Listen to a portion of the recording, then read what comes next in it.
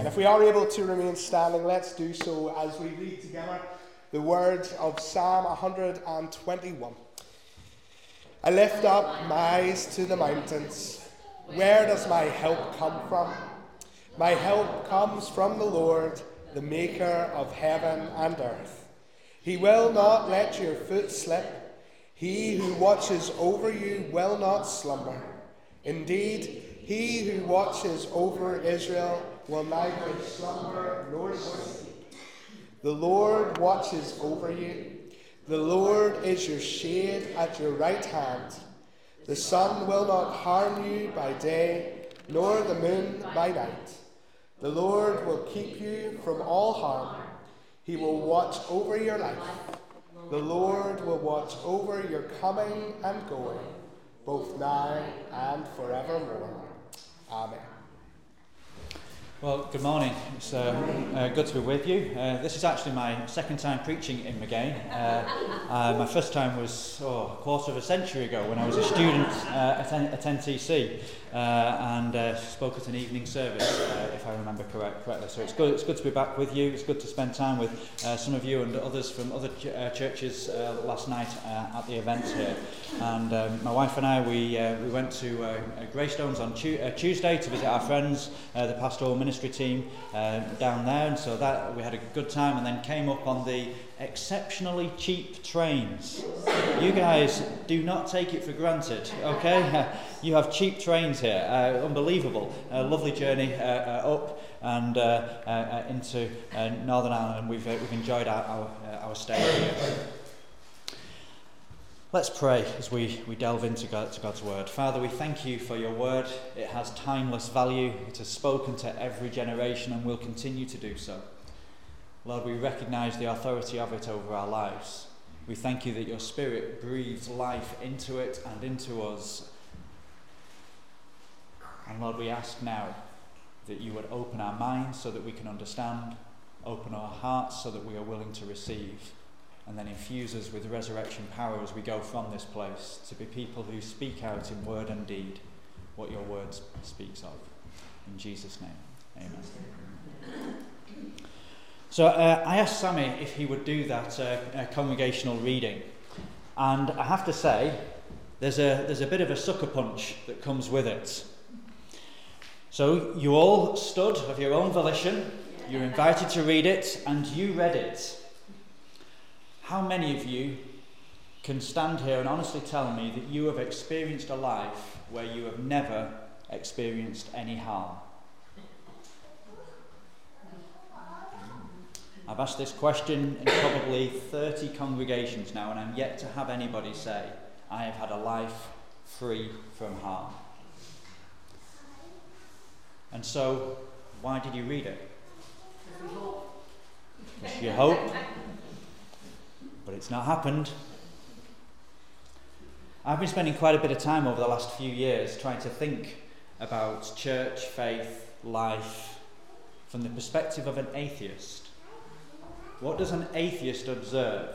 What does an atheist think when they attend? So imagine that there is a wife who loves the Lord sincerely, and her husband loves her, but he doesn't love the Lord. And so the husband comes to church with his wife because he knows that it is important to her, but he doesn't believe. And so he sits dutifully in the service week in, week out, and he goes through, he stands, he sits, he stands, he sits. There's nothing in his heart that is happening except for a love and a respect for his wife.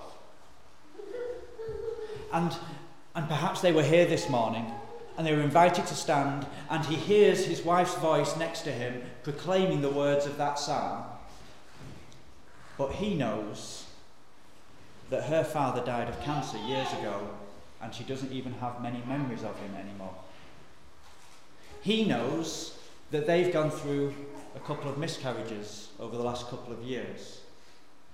He knows that she struggled with bullying when she was at school and people harmed her, and that even to this day the insecurity that instilled within her life has consequences.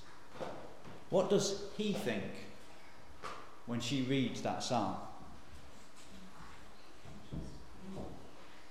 Does he think, well, her God obviously doesn't love her? Does he think, well, that's not true? And if that's not true, I can reject the rest of the Bible. And I can reject the core message. Does he think that actually my wife's faith is admirable, but it's just superstitious nonsense? It's just trying to make herself feel good about the fact that life isn't good, and it's just a crutch that she's leaning upon, but actually it doesn't have any value. You see, the psalm is quite explicit, isn't it? Because it says the sun won't harm you by day and the moon won't harm you by night. So it covers. You're not going to get harmed while you're asleep or on a night shift. You're not going to get harmed during the day in your work and your leisure life. The Lord will watch over you. He doesn't sleep. He's continually watching over you. Tell that to a Gazan refugee waiting at the Rafah gate this morning. Tell that to the Ukrainian girl who went on a youth event with our church a couple of weeks ago, who's living in a cockroach-infested flat in London because it's not safe to be at home. Tell that to the many people who have experienced harm, some of whom have experienced harm in the name of religion, in the name of Jesus. How do we deal with these verses? Shall we just all make a corporate decision now that we'll all open our Bibles, we'll gather any Bibles from the rest of the building, and we'll just rip out Psalm 121 because that's a bit awkward. And okay, there's several hundred pages in the Bible, we can do without one. Is that what we do with it? How do we interact with these passages of the Bible? I'm going to share another one. It's already been quoted once this morning's service, and when I start it, immediately many of you who know the Bible will be able to finish the sentence once I've said the first couple of words, probably even when I just say where it comes from. In Romans 8 it says, "And we know that in all things God works for the good of those who love him." God works for the good of those who love him. So that miscarriage was for your good. God, as a loving Heavenly Father, thought, I'll send a miscarriage. And I apologise if I mention any illustrations that connect with anyone's life here. I don't know your life journeys, and so please, I say things with a deep respect for any pain in there. That was for your good. The fact that you were born into a family riddled with abuse was for your good. The fact that you were born into a family that was going to be made refugees as a result of war, that is for your good. God is working for your good. That is the goodness of God being poured into your life. Here, receive a beating, child. Your Heavenly Father loves you and he's given this for your good. He's working it for your good. What do we mean by this verse when we read this verse? When we go into the Christian bookshop and we see it on a fridge magnet or we see it on a poster and we give it to somebody? What are we meaning by that verse? Or more importantly, what is Scripture meaning? What was the Holy Spirit meaning when the Holy Spirit inspired the author Paul to write down those words? See, there's several problems with them, because you notice it says that God's working for the good of those who love him. So by inference, do we take it that God isn't working for the good of those who don't love him? Is this a God of favouritism? Is this a God that only works for those who like him? I don't know about you, but if my government, I'm aware government is a bit of a sticky topic here at the moment, but if my government said to me, we have got a list of how everybody voted, and we're only going to turn the street lights on outside houses where they voted for us. We're only going to collect the bins on the streets where they voted for us. I don't know about you, but I would immediately be outside Parliament saying, how dare you? You were elected to serve the people, and the people have a right to choose whether they like you, vote for you, appreciate you or not. And I would be saying that you are a despotic government, that you are behaving in a way that is unbecoming of the office which you hold, and you do not deserve to receive my respect. You do not deserve to have the power that you have and the authority that you have, and you need to step down from your office. And yet God is saying that he's working only for the good of those who love him. The most powerful being on earth is not working for the most powerful being, I was going to say in all creation, but he's beyond creation, isn't he? The most powerful being, the Lord Almighty, unless you love him, he's not working for your good. That sounds like a threat. And I don't know about you, but if that was true, my reaction, my personality is such that I would shake my fist and say, you will not receive my worship. And if it costs me dearly, I will not worship you if you are a God who is despotic, if you are a God who has favourites, if you are a God who is only going to work for my good, and you're going to work against me if I don't do as you want, if I don't love you as you would like. What do we do with these verses? How do we handle them? What are we meaning by them when we say them? What is Scripture meaning when Scripture says them? I was at a conference a few years ago, and they brought out onto the stage 3 couples. Now the couples all knew each other, and they all knew what was going to happen, and that's important, because otherwise it would have been quite traumatic for them. They knew what was going to happen, and couple number 1 walked out on stage. They given the microphone, and they shared their story. They had got married, they were a Christian couple, and they loved God, and they wanted to have a family. They got pregnant, and then they went for one of the scans and discovered water on the brain, encephalitis, I think it's called. And so they were worried. They were advised to terminate the pregnancy, but as a result of their faith, they didn't want to do that, and there was no risk to the mother's life, and so they decided to go full term and just see what would happen. And they called their church round, and people fasted and people prayed, and they fasted and they prayed, and they brought it before the Lord. And then out from the stage walked their child, alive, healthy, well. Hallelujah, praise the Lord. Couple number 2 walk out on stage. Couple number 2 are given the microphone. Same story. Got married, loved the Lord. Wanted to have children, got pregnant, went for a scan, water on the brain. Same thing, advised to terminate. They don't want to do so. There's no risk to the mother's life, and so they go the full term. And then their child is brought out on stage. Their child was born alive, but with disabilities. Oh, half praise the Lord. Maybe God ran out of a bit of power. He was a bit tired after the first one. Or maybe God loved couple number 1 more than couple number 2. Maybe couple number 1 had behaved better and had loved the Lord more, and so he had worked more for their good. Then came couple number 3, who would come out, same story. They had no child. Child died mid-term.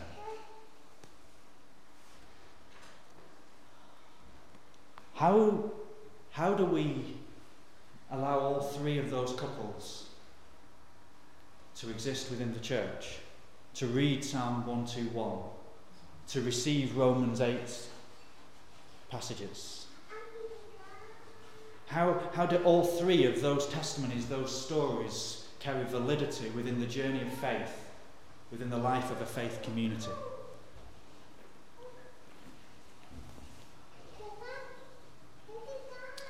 Some of you are thinking, I wish I hadn't come this morning. This preacher's a bit of a depressing one. Let's send him back to the South District. Well, I trust you, we end in a better place. When you read through the Bible, one of the ways of understanding what the Bible is to refer to it as the story of God. And when you read a story, a good author, at the start of the story, they will introduce the character. But by the end of the story, you'll understand the character in greater depth. You'll have a greater appreciation because the story unpacks who the character is. And so if you think of Scripture as the story of God, we are introduced to God, and then we are introduced, and there is an increasing revelation of who God is, the fullness of which is in Christ Jesus. And so there is this development, and when you read the early chronological bits of Scripture, there is no doubt about it. You can see in those passages regularly, you can see that if you love God and you live according to his commands, you will have many children, you will live a long life, and you'll have lots of camels. That's basically the deal. And so you see it, and that became the theology of the day. That was how people lived their life. That is how they understood what faith meant. Love God, lots of kids, old age, lots of camels, and land is normally the other thing. And then comes, and thank God for the book of Job. It's like a bunion on the heel of wealth, health and prosperity teaching. Because it just says, whoa, slow down a minute, because it's not that simple. That actually the sun rises on the wicked as well as the righteous. Because sometimes people live a life of dealing drugs and they live a life of wealth. It happens. And sometimes good people suffer. And so you have Job, this character who, he's not sinlessly perfect, but he's a righteous man. He's loved God. He's done the best he can. And yet he suffers. He suffers profoundly.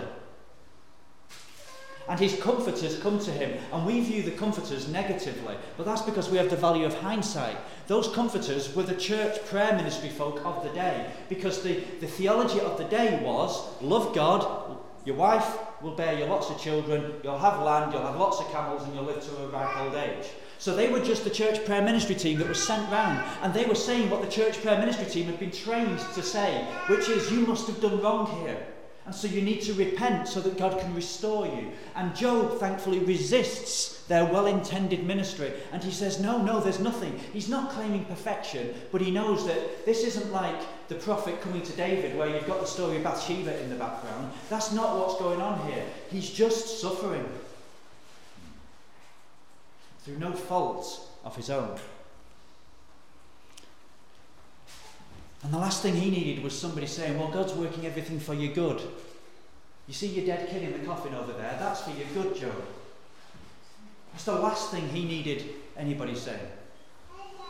You see, if you think about it, for God is our Heavenly Father. Now, I do know that sometimes the suffering that we experience at this point in life does enable us to minister to other people at later points in life. Absolutely, of course it does. But that's not what God's will and intention does. Because actually, if I said to my oldest daughter, Paige, I'm going to thump you in the face now, because next week I'm going to thump your brother Micah in the face, and I want you to be able to sympathise and comfort him when you would ring social services on me. Quite rightly so. That would be a sick fatherly gesture. So God doesn't pour a little bit of suffering into your life because he's going to pour a little bit of suffering into somebody else's life, and he wants you to be able to help them. That is a perverse picture of God. But all too often we use this Bible verse in that way. Well, God's working this for your good because he's moulding and shaping you so that you'll be able to help somebody else who he's going to abuse in the future. Somebody else who he's going to pour some suffering into in the future. No, that's not what's going on here. And that would be the worst thing that could have been said to Job or anybody else in their period of suffering. So thank God for the book of Job that says, right, on this story of God, we've got a little bit of character development here. We've got to go deeper here. Humanity can no longer operate in this childlike, superstitious type level of faith where we just think, well, if I be good, things will be good. It's more complicated than that. And so Job calls us to the deeper place, to the grappling with the difficult questions. And the reality is that there are hundreds, in fact probably hundreds of thousands of people who are couple number 3, who have only ever heard on the stage the testimony of couple number 1, and they've seen the congregation go, hallelujah, praise the Lord, and they have silently wept in their pew and have walked out the door, and one of them has had the courage to say to the other, let's not go back there again. And they now live distant from the church and distant from God, because the theology that has been communicated to them is that God didn't love them as much as couple number 1, or that they didn't love God enough, and so he wasn't working for their good as much as couple number 1. And we have got to mould and shape our churches, our testimonies, our witness, our teaching, our discipleship, our prayer life. We've got to mould it all in such a way that we don't add to insult to the injury of couple number 3.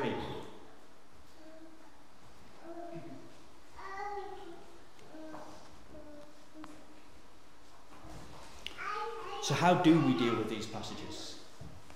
Because The answer is not to rip Psalm 121 out of the Bible and never mention it.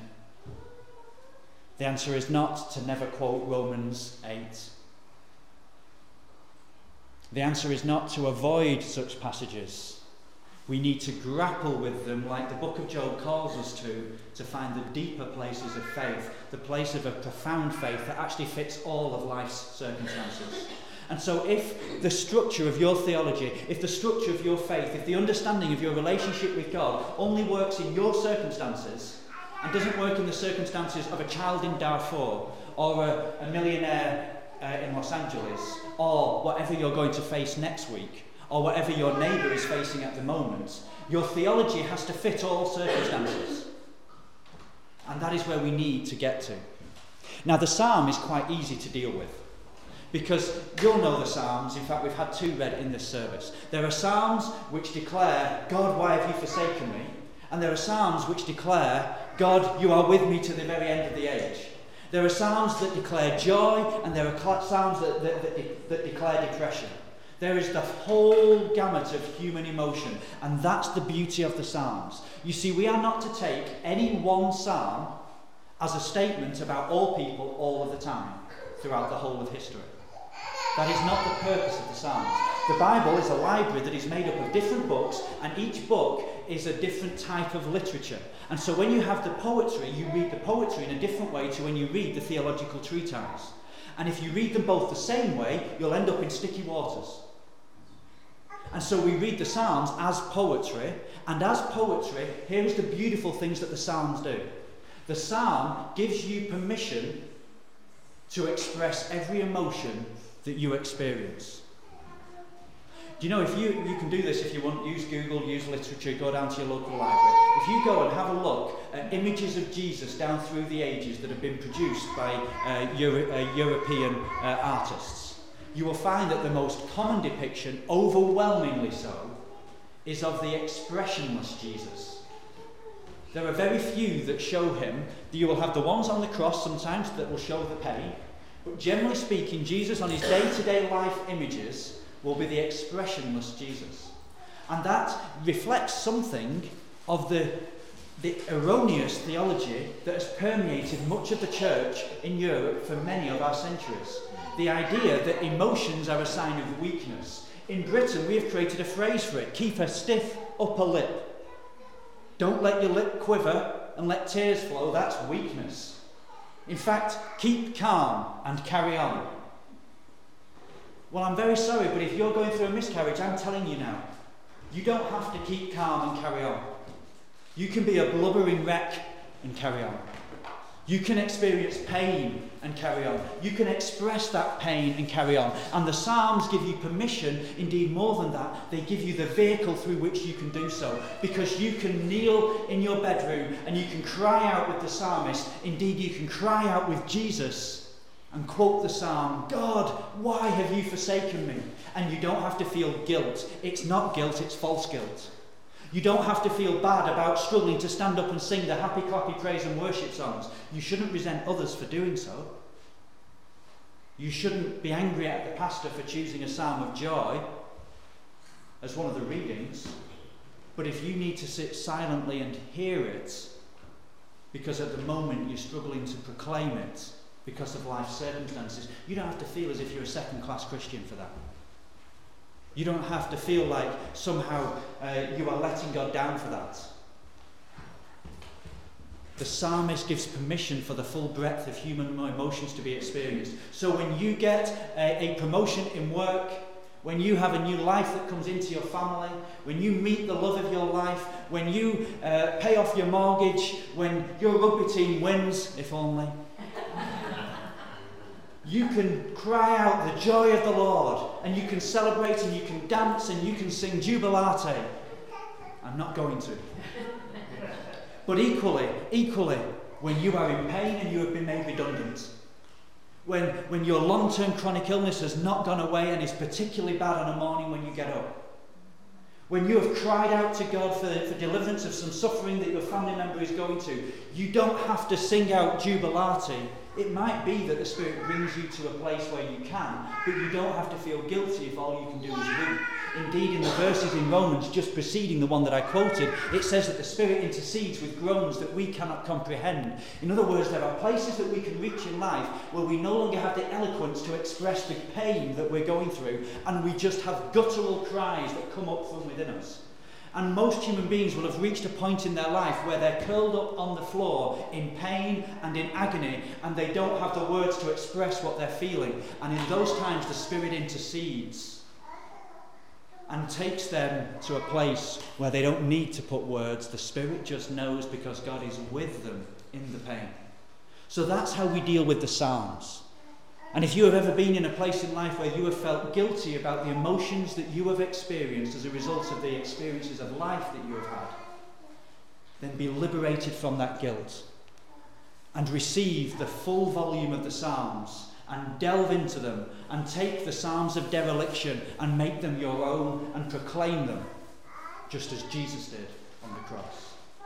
And equally, if you have had times in your life when you have been celebrating and you felt guilty about your celebration because you've been aware of the suffering of others, then be liberated from that false guilt and be free to express. Now, there are parameters. You see, I shouldn't express my joy in such a way that just heightens the suffering of someone else. And neither should I express my pain in a way that just snuffs out the joy of somebody else. Yes, there are parameters. But as we live in community and the tension of those things, Scripture gives us permission. And sometimes the person that's celebrating will then weep with the person that's mourning. And sometimes the person that's mourning will find themselves able to celebrate with the person that's celebrating. And each can carry the other through the different seasons of life. So that deals with the Psalms, but what about Romans? Because Romans is not a book of poetry. Romans is a book of doctrine. Statements that are always true for all people all of the time. How do we deal with that verse? We know that in all things God works for the good of those who love him. Well, the key to unlocking that verse is just a verse later. For those God foreknew, he also predestined to be conformed to the image of his Son. So, God is working for the good. What is the good? The good that God is working for is not that the water would disappear off the brain of the child that is in the womb at that scan, necessarily. Now hear me out, God can do miracles. God does do miracles. I believe that we have a God who does miracles. However, a miracle by definition is the exception rather than the rule. For every miracle there is likely to be 9 stories where a miracle didn't happen. If that wasn't the case, every single one of us would have a healing ministry in the hospitals of our town and our hospitals would be empty. But we don't have, because we know that's not how it happens.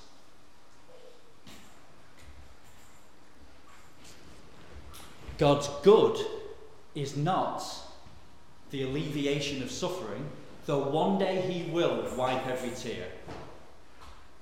One day he will solve every situation. But that is the not yet of the kingdom of God. We live in the nowness of the kingdom of God. And in the nowness of the kingdom of God, the good that God is working for is to conform us to the likeness of his Son, to make us like Jesus. And Jesus experienced great things, and Jesus experienced terrible things. But in all of the things that he experienced, he never compromised on his humanity, he never compromised on holiness, he never compromised on his character. And so the good that Romans is speaking of, that God is working for in your life, is that you would remain Christ-like in all of the circumstances of life. So that when you receive a promotion and wealth and riches and prosperity, that you don't become greedy, selfish, arrogant and prideful. That you remain a person of generosity. That you remain a person of humility. And that when you go through suffering and rejection and difficulties and illness, that you don't become a person of bitterness, a person who has lost their humanity. In Christ we see someone who can celebrate life and who can endure life, but who remains holy as a consistency. And that is the good that God is working for in our lives. And sometimes the miracle happens, and so there is nothing wrong with praying for healing, but our prayers for healing perhaps should be 10% of our prayer life, And 90% of our prayer life should be for Christ-likeness in the midst of the circumstances that we go through. Jesus prayed, Father, if it is possible, take this cup from me. But if it's not possible, if that's not the right thing, if that's not what's going to happen, keep me in line. Keep me holy. Make it so that I don't curse the prisoner, but that I tell him that he will be with me in paradise, even though there's pain in my hands that would give me every excuse to say something. Make me so that I can look down and care for my mother and my closest friends, even though there is pain coursing through every single bone of my body and every single fibre of my being, that I still have compassion for others. That is the good that God is working for. That also deals with the favouritism question. You see, if the good that he's working for is Christ-likeness, that makes sense of why he's only working that in those who love him. Because you see, if I don't love Jesus, why would I want to be like Jesus? And so God is not going to force something upon me that I don't want. What do we call people who force themselves upon somebody else? Sexual abusers, rapists and such like. And our God is not like that. He respects the free will of people. And so if people say, I don't love you, I don't like you, I don't appreciate you, God says, I respect your choice, and I'm going to keep inviting you, I'm going to keep reaching out to you, I'm going to keep trying to give you opportunities to make a different choice, but I'm not going to force you to be like someone that you don't like. I'm going to respect your choice. So it's not favouritism, it's respect. God works all things together for the good of those who love him. God works all things together so that we can remain Christ-like in the midst of life's circumstances. And so that verse is not a fridge magnet that we should give to people in the midst of their suffering to say, what you're going through is actually part of God's master plan and he wants you to experience that horrible circumstance. No, it's not that God wants anybody to suffer. It's that when anybody does suffer, God is not overcome by that. There is always resurrection that can happen. There is nothing that can happen that goes beyond the reach of the resurrection of Jesus Christ. So he does not cause the suffering, but the suffering does not overcome him. He overcomes the suffering by bringing Christ-likeness that can emerge in all circumstances for all people all of the time. And so the book of Romans, that is a doctrinal book, makes a statement that is true all of the time for all people. And so do not allow your suffering to become an excuse for sinfulness. And do not allow your victories to become an excuse for ignoring God. Everything that happens in life is within the reach of the cross and within the reach of who Jesus is, and God can work it for your good. And there is nothing that this world needs more. This world does not need churches that are proclaiming superstition. Come to Jesus and you'll be healed. And 90% of people walk away because they weren't healed. And the church keeps promoting the 10% stories whilst pushing away 90%. And over generations, we end up with societies where people, the whole town, God doesn't do anything. Because we promoted that God's going to do the healing. But that's the exception rather than the rule. We need to be promoting that God's going to do the character building. God's going to equip you for life with its struggles and with its celebrations. And that needs to be our message, because our world is crying out. They are crying out for a message where people can say, how can I handle this pain that I am going through? And if they could hear a church that said, we can help you handle the pain. We can make it so that the pain does not mould you to be less human than what you were before you experienced it. We can help you to discover a source of power and love that can make you into a more compassionate, a more generous person. And that is the message of the resurrection of Jesus Christ. Where there should be death, there is life. Amen. And that is the message that we need to proclaim. And when the miracle comes, we thank God for it and we praise God for it and we give permission for the testimony. But couple number 3 also get the microphone and we weep with them. God works all things together for the good of those who love him. Let's pray. Father God, I pray for all of these good people here, and I thank you, Lord God, that you love us all. Lord, we live with the tension of the now and not yet of your kingdom. We long for the day when you will wipe every tear, when you will clear up every dispute, when there will be no more wars, no more conflict, no more pain, no more illness, no more suffering. But Lord, that is not yet. And so, Lord, we pray I pray for each of these people here, for those that are going through life and at the moment it seems like a breeze. I pray that you would mould their character so that their plenty would become a source for generosity, so that their celebration would become a source of encouragement to others. And I pray for those for whom life is difficult at the moment. And I pray that you would keep their hearts tender, that you would enable them to forgive the unforgivable, to still be generous when they are struggling to meet their own needs. And I pray, Lord God, that therefore the testimonies of Christ-like lives would ring out loud and clear that you are alive, that you have conquered sin and death, and therefore the future is sealed. That which is not yet is only that. It's not never, it's just not yet. One day you will return, and Lord, may we encourage others to live in the anticipation of your return, with the presence of your Spirit moulding and shaping them. In Jesus' name, amen. Amen. Thank you so much, Carl. Just to say as well, if anybody feels that God has really been speaking to them this morning and has perhaps been affected by anything which Pastor Carl shared with us, please do take the opportunity to either come and speak to myself at the end or even to Pastor Carl as well. And we would just love to pray with you, love to weep with you, love to rejoice with you, whatever you feel. But if you have been affected, don't just leave this morning without chatting to somebody, because we are a family and we do love each other and you are loved deeply.